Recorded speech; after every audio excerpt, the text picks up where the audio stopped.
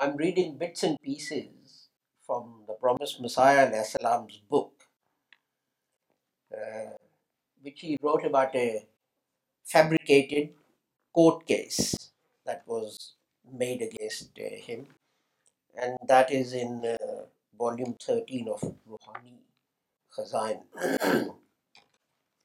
It's been translated into English under the name My Exoneration, and it's well worth reading because it gives you the flavor of what was happening at the time. In Urdu, it's called Kitabul Bariyya. Today, I want to read from page 46, one or two pages. But in installments, I'll read some more pages that follow on. And Al-Rasab says, I want to start off with a little description of the court case. The Promised Messiah says, and finally, it must be clear that this case of attempted murder against me was fabricated. And the deputy commissioner is witness to the fact that the first statement of Abdul Hamid, this is the person who claimed the Promised Messiah had sent him to murder someone called Dr. Clark, who was a Christian missionary, that the first statement of Abdul Hamid wasn't convincing, and he didn't even bother to cross examine the second statement. And one important argument that what he said, this is Abdul Hamid, was false is this, that it has been established by the statements of Noordin Christian and Reverend Gray. They say Abdul Hamid went to them first and said he wanted to become a Christian, but they could not afford to pay him. Literally, they couldn't afford to feed him. But then Noordin directed him to Dr. Clark. Now, it is obviously clear that if I had sent Abdul Hamid to murder Dr. Clark, then why would he go to Noordin first and then to Reverend Gray? He should have gone directly to Dr. Clark. This is one matter which exposes the whole of the fabricated case.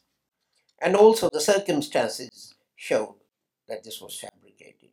This person was from Gujarat, he was a Christian, and he was expelled from the community there for his bad character.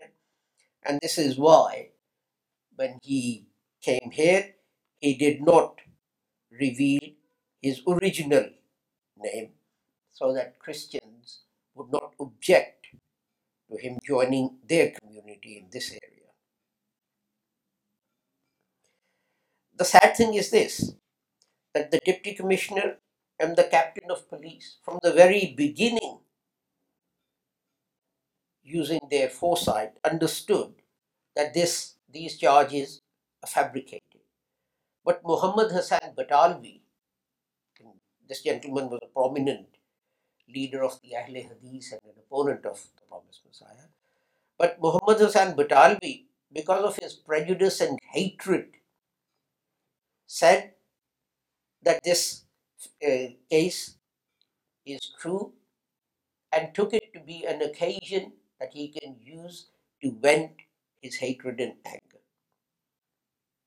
And he came to the court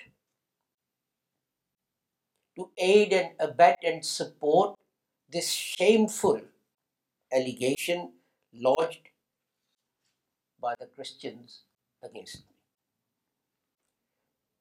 At this place, the question then arises that such Maulvis who spend their lifetime preaching piety and righteousness and honesty and trustworthiness and truthfulness to people, why did not they accept the truth themselves? The answer is that it is not God who's unjust to a soul, but man himself is unjust to his soul. And God's law is this, that when a man does something, then whatever results from his action, God reveals it, shows it to everyone. For example, if there is a room, there is a hut, and we close all its doors and windows. Now, this is something we have done. But what God will do is that there'll be no light that enters that room. To darken that room is God's action. And it's based upon the law that is eternal. In the same way, let's assume that we take some poison. It's no doubt that this is something that we have done. But if we die, then this is what God causes. What it means is that when we undertake an action, then as a result, God undertakes an action, and that comes off as a result of what we have done. And this arrangement is the same for what is physically apparent and what is spiritual. Our every good or bad deed has an impact and an effect, which is shown or revealed after our action, whatever it might be. When God says that I seal their hearts, this is what they mean, that when a man does something wrong, then its result is shown in that man's person, in his heart and on his tongue. Again, God says, when they forsake the truth, then God distanced their hearts from the truth. And they went away so far from the right path that they did not remain what they used to be. And slowly, the worldly desire, the poison of the worldly desires destroyed the light that was in their souls. This is what has happened to our opponents. That the promised Messiah will be a bruise was known by all scholars. This was not something which at least scholars could not have understood. Leading scholars understood it to the extent that Muhyiddin ibn Arabi, he clearly said in his commentary of the Holy Quran that Messiah will descend in this way, that his spirit will be found in some other body.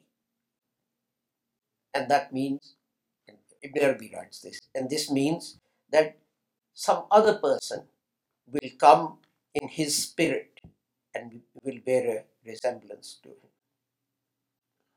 God was prepared to help them, but they were not prepared to take this help.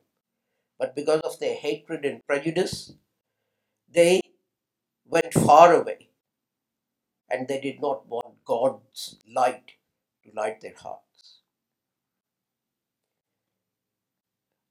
I believe that there is wisdom in their being obstinate and opposing us in this way.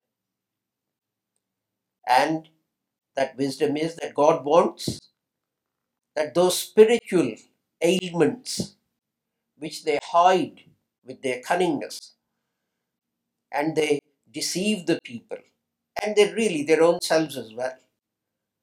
All of their spiritual ailments should be made known to people, and all curtains of pretense should be lifted. So, in their worldly desires and prejudice, its storm destroyed honesty and truth. And it was shown that because of their nature, how grievously they are being injured, and how their mean desires and thoughts are taking them to destruction. And every day it becomes obvious how their beings are full of jealousy and obstinacy and self-praise and arrogance. And I strongly hope that one day they look at their own condition and be warned, and that heavens will grant them a spiritual eye with which they will be able to avoid destructive and dangerous paths which they have previously followed. That is all for today.